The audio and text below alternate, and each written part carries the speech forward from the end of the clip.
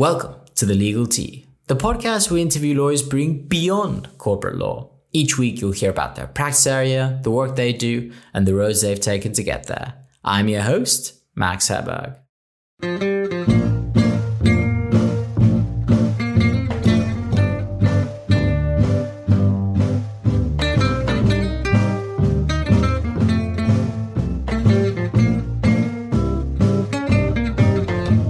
This episode is sponsored by SOAS Law Society. Aligned in our values of inclusivity and diversity within the legal profession, SOAS stands out as a law society that cares about its members and empowers them with the skills necessary to excel in their legal career, whatever career that may be. So if you're at least curious, be sure to check them out at soaslawsoc.com.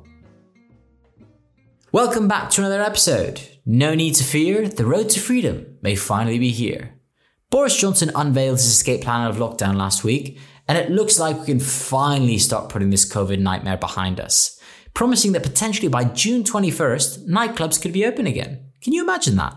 Nightclubs.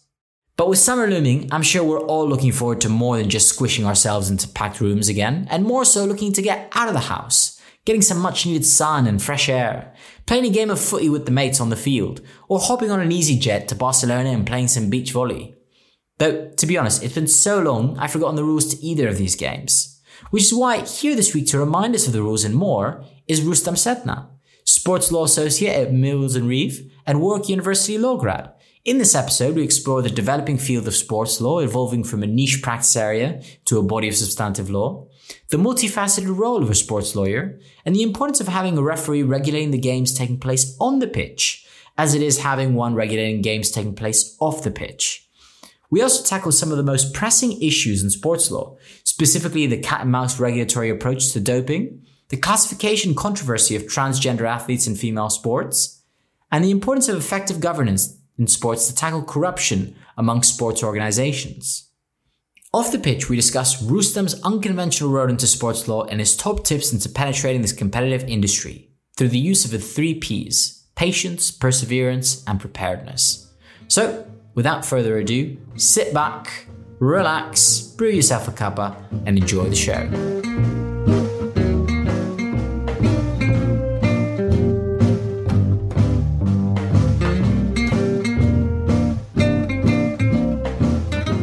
Hi, Rustam. Thank you so much for joining us on the podcast. How are you doing today? Very well, Max. Good to be joining, and thanks for having me here. It's a pleasure. The pleasure is all mine, and I'm very sure that we're going to have a great episode today. We have a lot to talk about, but for our listeners out there who haven't met you, why don't you give us a 1 to 2 line short bio telling us a bit about yourself? Sure. My name is Rustam. I'm an Indian qualified lawyer currently working on the sports disputes and regulatory team at a UK firm called Mills & Reeve. I did my law degree in the UK at the University of Warwick quite a long time ago, and then qualified in India, which is where I'm from, and worked as a corporate lawyer for about 3 years at a full service law firm, after which I decided to make the switch into sports law, which involved doing a master's in sports law, and sort of one thing has led to the next, and I'm here now in the UK. So quite a zigzag journey there. UK, India, UK. Not exactly the linear line as people kind of conventionally like to think of. No, it's been unconventional for sure. Aside from the zigzag between the UK and India, I did my master's in Spain, in Madrid. And during that master's, I did an internship in Rome. So that's add a few more zigzags to that before I finally made it back here to the UK. So it has been quite a journey, a fairly long one, but I would say hopefully it's just the beginning and so far been worth it. Fantastic. And we'll get into that. But just before we get into your progression up until this point, why don't you explain us what is sports law? I remember the first time I read it, I thought, was it just the rules about FIFA and the rules of football? Kind of, what is the law of sports or sports law? Yeah, that is a good question. And you seem to have sort of answered it in your question itself, because there are 2 main schools of thought. And I wouldn't say that one is more right than the other, but the 2 schools that I would identify are that sports law as a term doesn't exist, as a practice area doesn't exist. It's merely the application of other substantive areas of law in a sporting context. So to give you an example, employment law, contract law, immigration law, antitrust law, family law, and so on. And really what that is like I said, law in a sporting context. And people refer to this as sometimes sport and the law as opposed to sports law.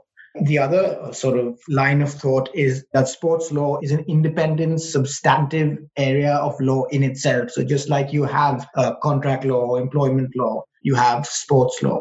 For me, this is what I identify with, in that I believe sports law is a growing body of case and statutory law that is specific to the sports industry. So to give you an example, and actually to take your own example, you mentioned the FIFA regulations. FIFA have a very sort of robust regulatory regime, and some of the concepts within those FIFA regulations are very specific and particular to sport. And that's what we mean by sports law. To give you another example, you have the World Anti-Doping Agency, and they have their regulations, which is sort of the principal anti-doping regulation in the world. Again, concepts that are very unique to sport. And I guess finally you have the CAS, which is the Court of Arbitration for Sport, based in Lausanne in Switzerland. That really is the supreme court of world sport, as people name it. And they're sort of constantly adjudicating issues that relate to sport. And so it's this emerging body of jurisprudence from the CAS that people call Lex Sportiva. And that, to me, is what sports law is. So I would say the second of the two limbs that I described. That's quite interesting, this distinction between thinking of sports law as just kind of a practice area, the same way that law firms think of the energy sector as a kind of a practice area where all different types of elements of the law come in, to now this, what you were saying, this actual body of substantive, albeit specialist or specialized law. You said that this latter school of thought is what's beginning to emerge. Do you think there's been a kind of a transition? Is there anything causing it? This rise for sports law or this regulatory regimes?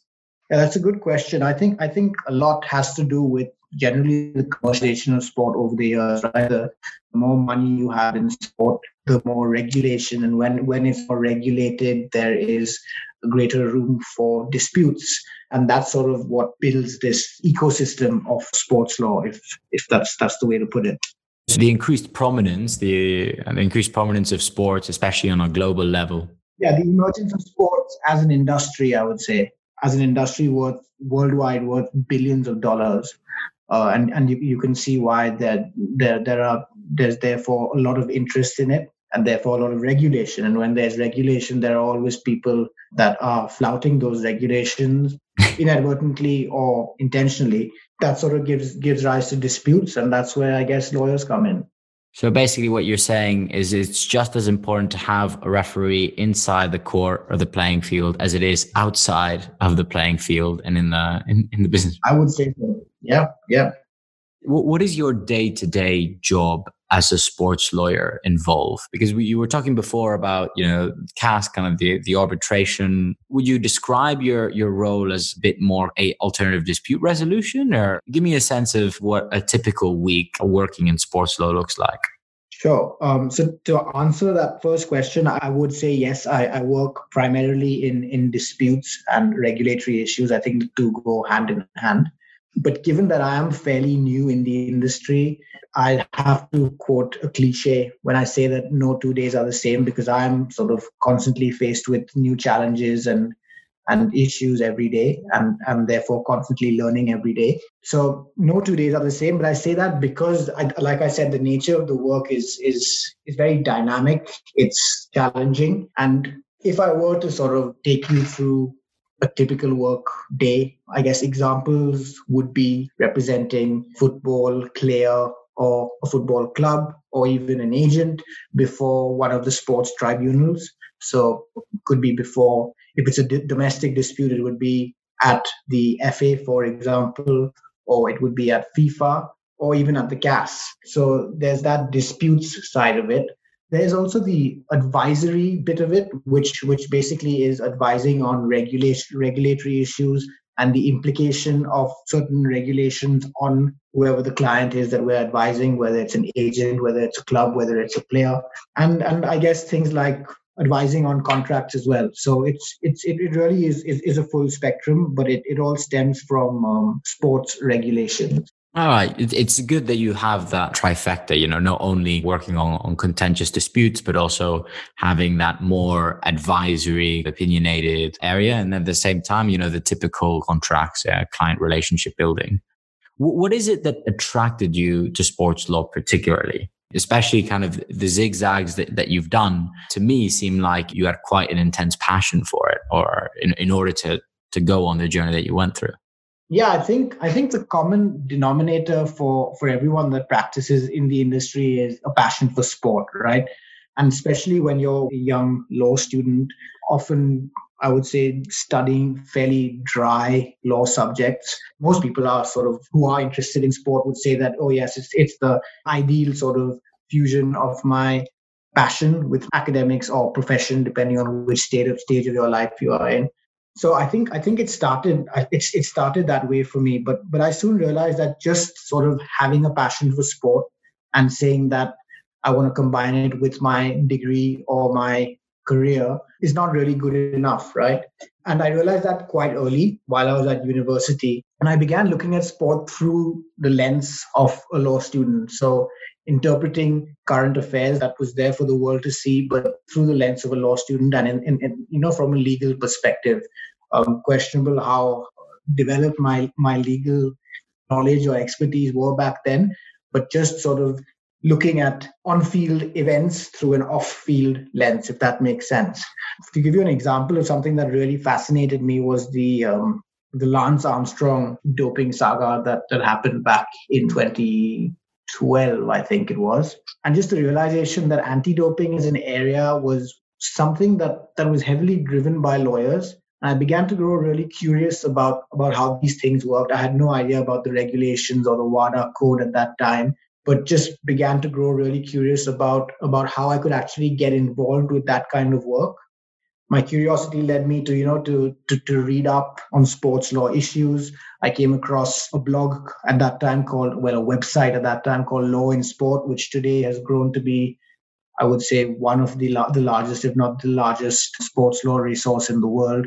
And they continue to put out really good content. So these kind of things sort of whetted my appetite for a career in the industry. So sort of breadcrumbs here and there, your passion for sports led you to discover these bits and pieces where, you've uncovered that actually there's a substantial amount of law and regulation that goes around protecting the game, making the game so great, but also being able to anticipate and deal with future implications of new trends, which we'll talk about in a bit, Doping being one of them, but also now more and more this idea of gender in sport and all the different kind of facets of that. Before we get into that, what you said that really caught my eye is having a passion is great, but it's not enough. And I want to ask you about how that applied, when you were transitioning from being a qualified corporate lawyer in India to pursuing a career in sports law in the UK. Still in the practice of law, but obviously kind of, in another jurisdiction and also in relatively different field, a more specialized field. You told us that you did a master's in Spain and then an internship in Rome. But why don't you describe that process? How did you feel leaving that in order to pursue what you're passionate about? And what was it like, during those zigzag moments? Yeah, there's a lot to answer in there. but the short answer is that it's been exactly the career transition that I had hoped for. If you had asked me maybe 6 years ago where I'd like to be, I would have told you practicing as a sports lawyer. I have, of course, learned and picked up a lot about the industry on the way. So that answer might have been a lot more naive than today. But to sort of give you, what it was like transitioning, I think there's a lot that's different. But at the core of it, fundamentally, a lot is the same. And when I say that, I mean that there's a lot that can be transferred over from a corporate law life in another jurisdiction to what I'm doing now in sports law. And those are things like just knowing what it's like to be a lawyer, knowing what it's like to work at a firm, building relationships with colleagues, understanding what it's like to work with different personalities, no two people are the same. People have different styles of working. And as a junior, you need to be able to adapt to working with different people. So understanding that colleague relationship aspect. And at the same time, as you sort of grow a bit more senior, dealing with clients, which is equally important. So things like that are not specific to sports law, right? They're equally applicable as any lawyer, whether you're a corporate lawyer or whatever else it might be. So I think having that grounding and knowledge from the law firm I was at, AZB in India, is something I'm really grateful for, and I believe has helped me sort of make the transition and made that transition a little less challenging. However, substantively, work-wise, it feels almost like a complete career change. Before I started my master's, actually, I hadn't done a day of disputes work in my life. And now I'm working exclusively on the disputes and regulatory side of things. So in that sense, like I said earlier, I am learning a lot and learning fast, but it is a whole new sort of world in terms of the kind of work that I'm doing. That's extremely interesting, that distinction between the practical and transferable skills that you have as a lawyer, as you were saying, how to deal with clients and also how to work with others, and also time management and working hard and diligently. And then on the other hand, the substantive and practice areas. When you did your master's in Madrid for sports law, was that out of curiosity, or in retrospect, is it a condition? I mean, because, you and I both know that sports law isn't anywhere on the LLB syllabus. It's not even an option. And much less at least to my knowledge, is it on any kind of the legal practice course. So, you have all this exposure to law in sports online and through other resources. But tell me a bit about why you went in and did a master's in sports law in Madrid. One thing I will say is that on the LPC, at least when I did it, we did have a module on, I think it was called maybe media and entertainment law, of which there was a sports law. I think it wasn't more than a chapter at least. And the reason I chose that module was basically just to do that one chapter, really. So I knew from the very beginning that this was something I wanted to study. But when I eventually decided to do that master's 3 years after I had sort of work experience at a law firm, it was very much with the aim of getting a job in sports and getting it in Europe, preferably the UK. And so the master's for me it was fantastic, but I would say it was a means to an end. To me, it was more about what value I could get out of it to eventually get that job, as opposed to getting a degree and being more qualified on paper. To me, that matters a lot less than actually being able to build the network and knowledge necessary to eventually go out and get a job. All right. So then essentially it wasn't for the qualification, but it was more for the doors that it could open or kind of help you go through. Yes, absolutely. Going back to the current issues in sports law, I was quite interested when you talked about how what caught your attention was the Lance Armstrong incident in 2012. Over the last 8 years, we've seen more and more doping scandals, most notably state-sponsored doping, such as Russia. From your opinion, what does the legal framework and attitude towards doping in sports look like over the years, or progressed like over the years?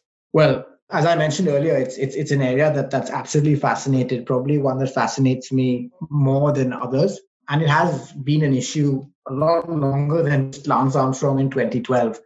In that sense, regulations are constantly evolving and trying to keep up with the times. And exactly like you said, over the last few years in particular, it always feels like you're only a few months away from the next big doping scandal.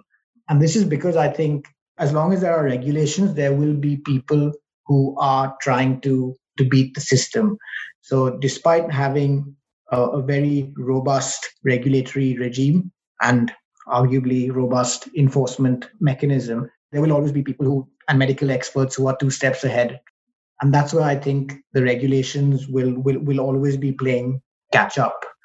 And I think generally regulating doping is always going to be very difficult. It's a difficult task for whoever is going to do it, whether it's WADA, whether it's international federations, whether it's national anti-doping associations, because it always involves striking a balance between catching those athletes like the Lance Armstrongs of the world and those who inadvertently consume a substance without any intent, or sometimes without even any knowledge of what anti-doping is.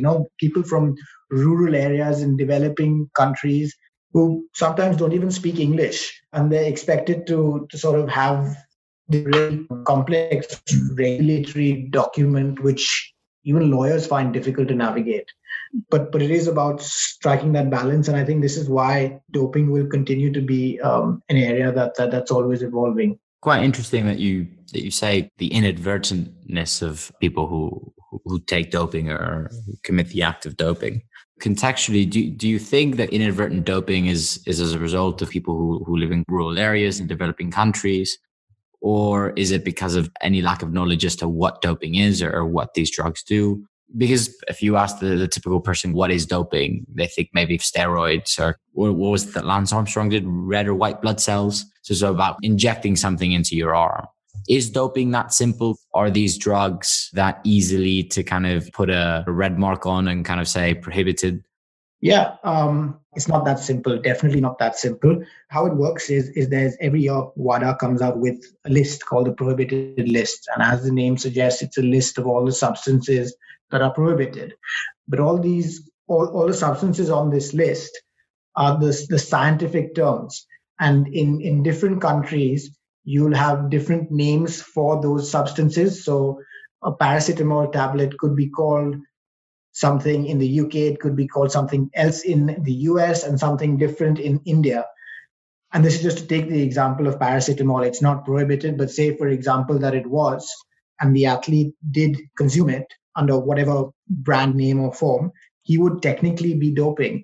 And I guess to elaborate on that, like you said, when you ask sort of your average Joe on the street what they think doping is, they wouldn't be wrong to think that it's just taking steroids or performance-enhancing drugs, which it is. It definitely is, but it's a lot more than that.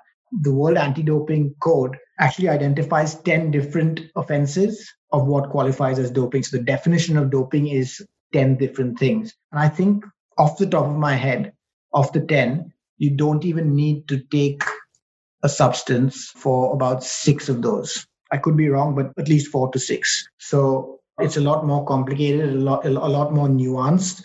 And that continues to evolve because in 2021, we see coming into effect of a new WADA code. And it'll be interesting to see how that sort of plays out in reality. Just before I kind of follow up with that question, the 4 to 6 ways to dope without taking a substance, what would that be like? So, for example, evading a drugs test is considered to be doping. WADA have a very particular system called the whereabouts system. So basically, this means that an athlete has to always update WADA of his or her whereabouts so that doping control officers, as they're called, can show up for random surprise testing. Because if testing isn't random and surprise, then there's no point in testing, right?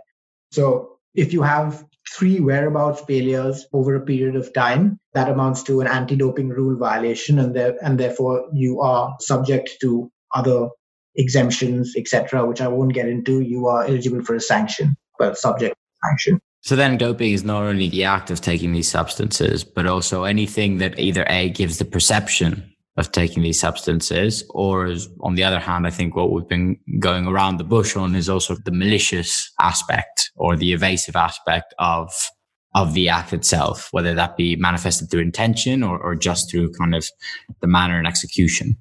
Yeah, so things like tampering with the doping control process as well. If you give a sample and then you try and add some salt into your urine to increase the specific gravity, or destroy a sample, that's all part of tampering. There's the offense of prohibited association, which basically means that if I were to associate with someone like Lance Armstrong, I would be committing a doping violation. Administration of substances, so I don't need to be taking the substance, but if I'm found injecting steroids into someone else, that's a doping offense. So it's wide. The WADA really do cast their net wide. And I guess if the intent is to catch the cheats, then I think that's what they've got to do. But in the process, one would argue that they do catch quite a few small fish and, grab the low-hanging fruit.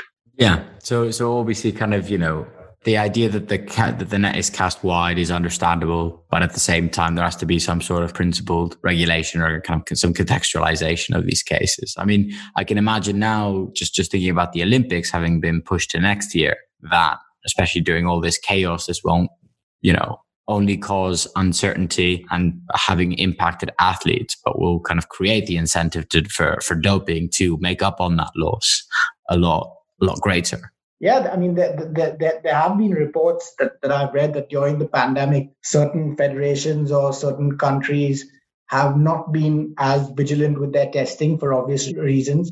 And this sort of opens up a window for athletes to, engage in any of these practices. Hopefully not, but I wouldn't be surprised if there is a sudden sort of resurgence of cases.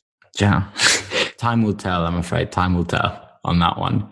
Now, going on to the second one, gender in sport. What's quite interesting is the two angles. I mean, on the one hand, we have the issue of transgender people in sports and their fight to be able to compete, and kind of the issue of categorization. But also I want to take a moment and see how the law plays, especially in the kind of inequity between male and female sports. I think this was the issue, especially taking place in the context of football and the women's American football team versus the men's American football team, kind of the vast differences in pay and salary and kind of recognition. Is there prominence in regulation and proactive changes on that front in the sense of, making male sports and female sports of the same sport of equal representation, equal prominence, equal pay? Yeah, I think definitely that it needs to happen. As you mentioned, there's a growing trend all across the world of whether collective bargaining or through the courts, cases of women actually fighting for equal pay. And I mean, I don't see why not. There are arguments that are for and against, and we probably could go back and forth forever on these issues. But in principle, yes, why not? I mean, there aren't any regulations per se on this subject, mainly because it's a matter that varies from country to country, sport to sport, and the commercial appeal, obviously, of those sports and how much money that sport actually makes. So if it's a sport like football that brings in a lot of money, or tennis, for example, the ability for females to earn a lot, even though not nearly on par with the male, is higher than, I guess, for financially lesser sport, such as maybe wrestling or women's boxing or something like that. So I think it's something that will vary across the board. But when I think of the issue of gender in sport, to me, again, another really fascinating area, and an area I'd like to have more knowledge in, because it's not something I can sort of claim to know a lot about or have even worked in, but is the area of participation, classification of gender in sport, and their participation, like you mentioned with transgenders, and how governing bodies will choose to deal with allowing transgender athletes, or not just transgender, but differently developed athletes, as was the case with Caster Semenya, how they will allow these kind of athletes to compete, and what they do to regulate it, if at all they do. Again, involves striking a balance. And again, this is a balance between being inclusive and fighting discrimination and standing up for human rights on the one hand, by allowing these people to compete, while at the same time also protecting the female class, because what this effectively means is that you are arguably compromising the integrity of female sport by allowing people who are at a natural advantage to compete against you. So effectively, no matter how hard you train or practice, you will not be able to match up to that standard. So again, this involves striking a balance. And I think, rightly or wrongly, the Court of Arbitration for Sport, the CAS, decided against Caster Semenya last year. Can you explain us a bit, what is the Caster Semenya case? Yeah, it's a fascinating case, and I guess fascinating for us as sort of practitioners and the common man, but maybe not so much for her. And I really do feel for her. But Caster Semenya is an 800-meter South African runner. She is a world record holder, Olympic champion, and world champion as well, if I'm not mistaken. And she basically is what they classify as, has a difference in sexual development. So she's not transgender, but she has a unique, I think, 1 in a million condition where her chromosomes are sort of I don't know the technicalities of it, but she has what they call 46XY or something like that is her condition, her chromosomes. Basically, she is female, identifies as female, but she has elevated levels of testosterone that are within the male range. And what the cast said was basically that for the events that she participates in, so for the 800 meters, I think there was a bracket that, if I'm not wrong, was the 400 meters to the mile. So to 1600 meters being the upper limit, 400 meters to 1600 meters, testosterone was well believed to be the marker of her performance. So in other words, her performance was sort of determined by the elevated testosterone level that she endogenously produces. And they held that, yes, what the rule was basically that you can't compete unless you take medication that brings that testosterone level down to permissible female levels. And yet then you can compete within these events. So theoretically, if she wanted to become a sprinter and run 200 meters or the 100 meters, she could without taking any medicine. For now, the rule only applies to these particular events. But they said that, yes, this is definitely discriminatory, but the discrimination was justified in the interest of protecting the female classes. And there's a lot of literature, a lot of debate around it. I would urge anyone that's interested to look it up and read up further about it. There's no lack of information available online. But Castor really, she lost her case at the CAS, and then the CAS actually provides for an appeal further to the Swiss Federal Tribunal, which is the Swiss Supreme Court. And I think less than a month ago, or well, at least in the last couple of months, the Swiss Federal Tribunal dismissed this appeal, upholding the decision of the CAS, saying that there was no basis on which they could overrule or nullify. Yeah. So as things stand, Castor, she can appeal further to the European Court of Human Rights. But as things stand, she if she wants to compete in the 800 meters, she is going to have to take that medication, which is questionable, right? There are sort of maybe health implications with taking medication to lower your natural readings. So yeah, it's a very controversial gray area that I think sooner rather than later other sports will have to grapple with as well. And it's quite interesting that at the end of the day, a lot of these debates, especially with classification of athletes into kind of either the female or the male category, have to do with this idea of testosterone. Is this classification based on testosterone levels because it's the most accurate indicator, or is it because it's the only indicator in which the industry or scientists, medics have been able to really distinguish male and female? That is the $1 million question. And those on Castor's side would argue that testosterone is not the only marker of performance. What about things like, well, just her hard work, the work that she puts in, her training, her natural ability as an athlete? But for now, there appears to have been some sort of evidence that was presented. I'm not very scientific, so I wouldn't want to comment on what the implications of that evidence was. But there appears to have been some sort of evidence for now that has satisfied the CAS that testosterone is in fact the marker for performance. It's quite interesting what you said about the other factors and the hard work, because obviously this idea of classification, especially attributing good scores to performance, to natural genetic composition, or, for example, in the case of transgender transitioning athletes, perhaps the idea of artificial medical levels or testosterone levels. That kind of creates a sort of paradox in sports, in the sense that a age-old conception of sports is hard work, development, putting in the time in practice in order to get those gold medals. And yet at the same time, we are already taxonomizing and setting parameters into these individual sports and saying that one's person's ability is somehow predetermined by their genetic predispositions. Yeah, I mean, it's not as simple as that. There have been arguments raised in the past about things like, what about Michael Phelps? He has a naturally wide sort of wingspan and torso. What about basketball players? They're naturally 6'6", that kind of thing.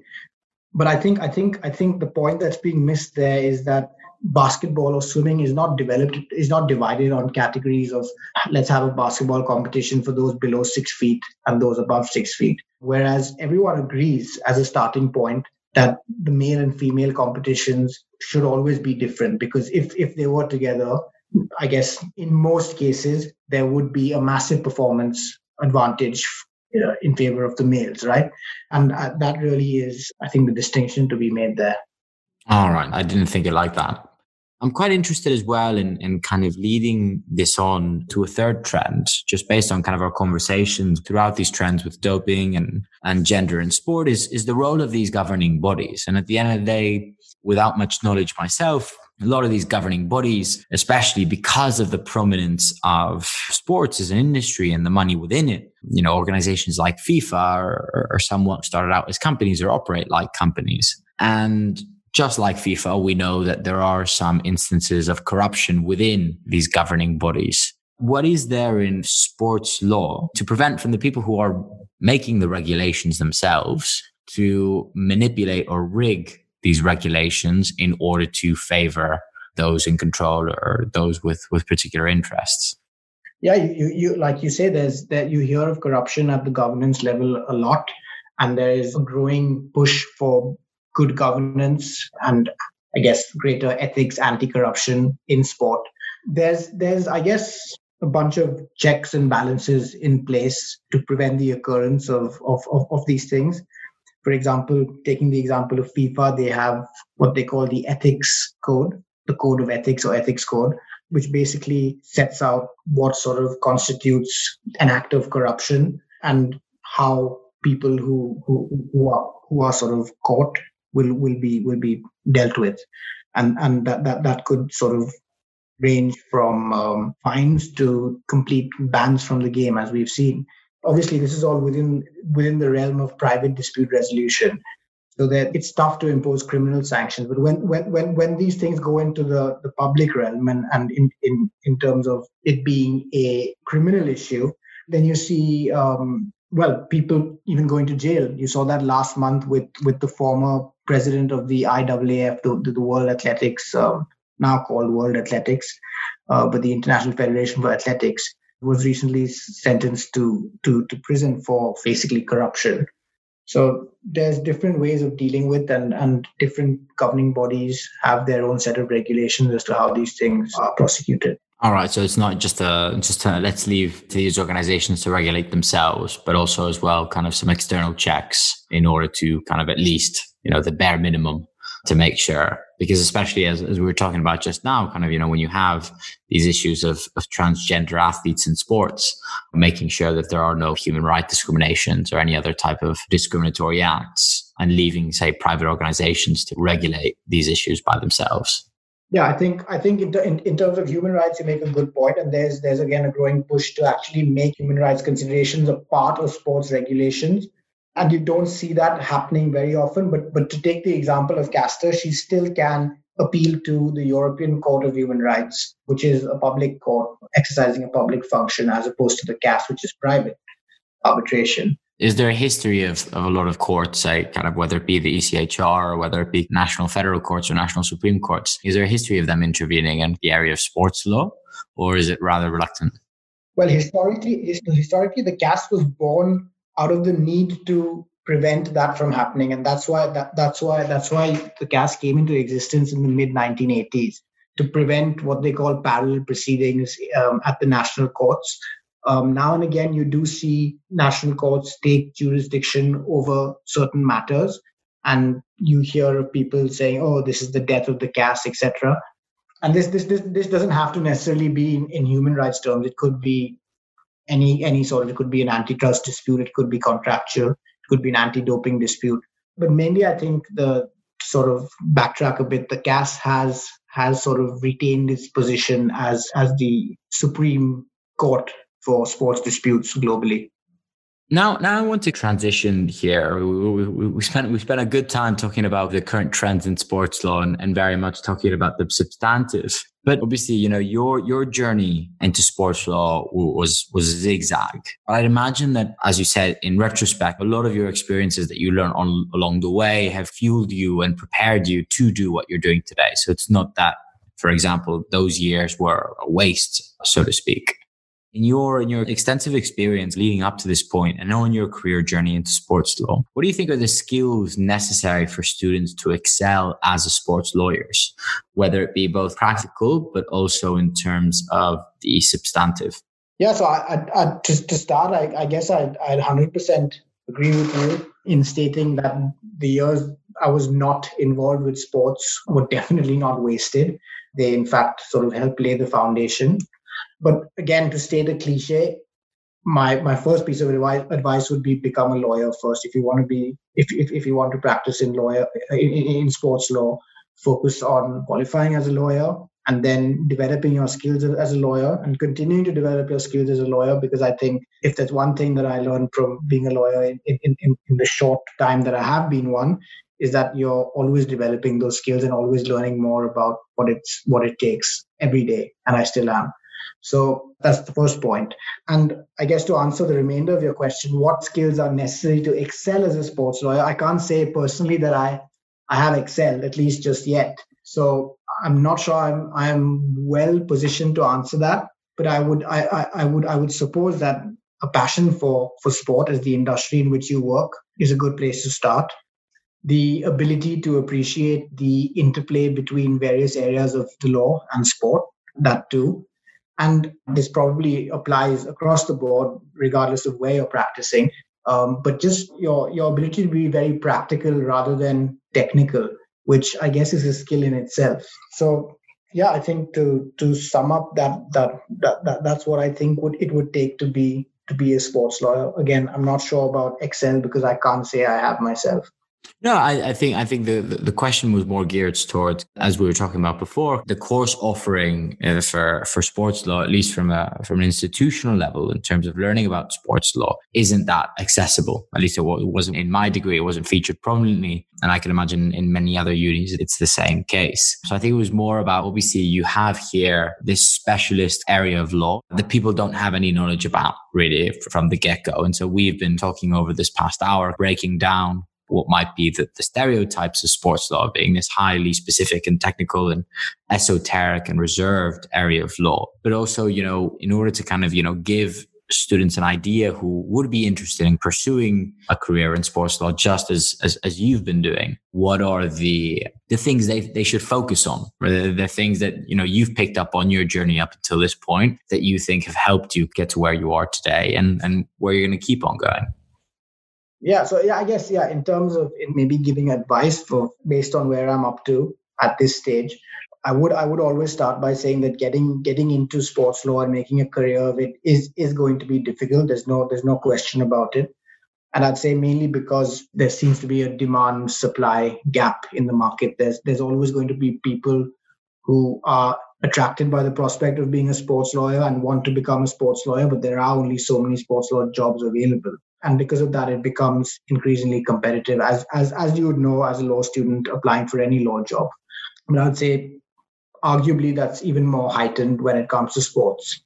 So on that note, really, it's a question of understanding the market, who the key players are in sports law, the type of work that's going around, and really what it is about sports law that interests you. Finding out why, bit of introspection as to why you want to do it and what about it makes you want to do it, if that makes sense.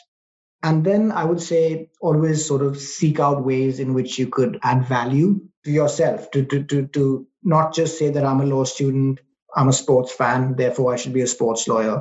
How can you differentiate yourself? There's a lot of resources out there. I mentioned Law and Sport at the beginning of this interview.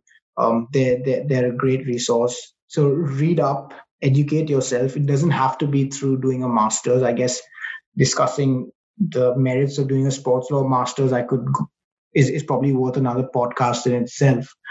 But educate yourself, reach out to people in the industry to sort of get a sense of their journeys, understand what they've been through and what it took for them. And what I found, I did a lot of this, and what I found was that as long as you're sort of polite and your approach is appropriate, people will generally be very forthcoming and very, very helpful. A couple of months ago, I did a webinar along these lines on sort of careers in sports law, and I coined what I call the three P's, for at least what helped me. And those are patience, perseverance, and preparedness. Patience because it can sometimes, in my case, it was a long journey. It was more than 3 years from the time I quit my last job until I started my full-time job now at Mills and Reeve. So patience in that sense, perseverance because you are going to I mean, at the end of the day, you only need one job, but you do need to sort of get yourself out there and really put in those hours in trying to sort of apply to places. And preparedness was the last thing I said, in the sense that you eventually, people always tell you that, oh, I got lucky because this opportunity came up at the right place at the right time. And I believe that I was definitely at the right place at the right time. But I also believe that I was prepared to get lucky. I made sure that when that opportunity did arise, I was able to give it my best shot to make that materialize. And that's what I sort of attribute to sort of the I wouldn't call it success, but getting my foot into the industry. I really liked how you put it up into kind of coin it as the three P's, and it does make sense. And especially as you were saying, in an industry which is, hard to crack into, having that resilience, patience, but also kind of that preparedness is a key combination in order to crack into it. And I think especially now, this is what law students need to hear, especially as they face a prospect of entering into an economy which isn't guaranteed to have spaces for them. I think it was the other day, the Chancellor Rishi Sunak was saying how people in the industry of arts and music aren't really working or don't really contribute, and they should find other jobs or other career paths. I find that especially in these times, you have to do kind of what it is that you did is, and I really have that introspective analysis of what is it that you want to do and why is it, and having an identification of those reasons really allows for that manifestation of that external practice that you were talking about, identifying the industry, learning who the key players are, reaching out to people, kind of preparing yourself, being patient. And I really respect you for the journey that you've made since you left your qualified corporate job in India to where you are today, starting out at Mills and Reeves. So I wanted to give you my congratulations on that journey path. Thank you, Max. I mean, like I said, I don't think I've sort of achieved much yet, but it's what I think is definitely a step towards where I'd like to be. And a step in the right direction it is, yeah. Definitely. Now, I want to kind of, I like to end these episodes on a bit of a lighthearted note. You've talked about how passionate you are about sports law and how it took you to that end. Now, I want you to tell us what was the one subject in law school that you hated most passionately and why? Well, it was definitely more than one. If I had to pick one, my top one would most definitely be property law. Wasn't a fan of it at all. And I think a close second in hindsight would be trusts, equity. Those usually come hand in hand, I feel. Yeah, definitely. What is it that you didn't like about them? I just thought they were quite dry. Yeah, it's a good thing I don't remember much about them all these years later. It's a testament to how much they stick with you. yeah, exactly.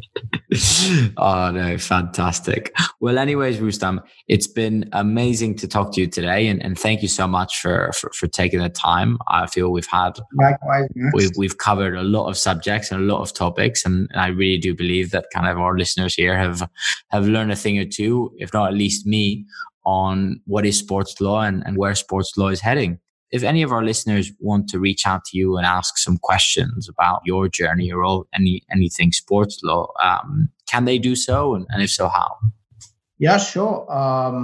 I guess they could find me on LinkedIn or Twitter. My Twitter handle is basically Rustam Setna, which is my name. And on Twitter, on LinkedIn, you just need to search for me. I guess that's probably the best way to do it. Fantastic. Well, there you have it, folks. Thank you so much, Rustam. Have a good day. Thanks, Max. Thanks for having me again. An important update. Since the recording of this episode, the Castor case has had an important development. The athlete has appealed the CAS decision to the ECHR as of last week on human rights grounds. Well, that's the show, folks. If you enjoyed learning about sports law and want to know more, feel free to reach out to Rustam. We've linked his LinkedIn profile in the show notes below. Special thanks to our unsung heroes, Claire Herberg for editing and producing the episode, Andrew Waddell for scripting the show notes and blog post, and Matt Gedrich for the absolute bang of a theme song. Enjoying Legal Tea? We want to hear from you. What areas would you like us to explore? What topics would you like us to brew up? Give us a shout out on our social media platforms at legaltea.uk or send us an email at hello@legaltea.uk and spill us your tea. Till next time.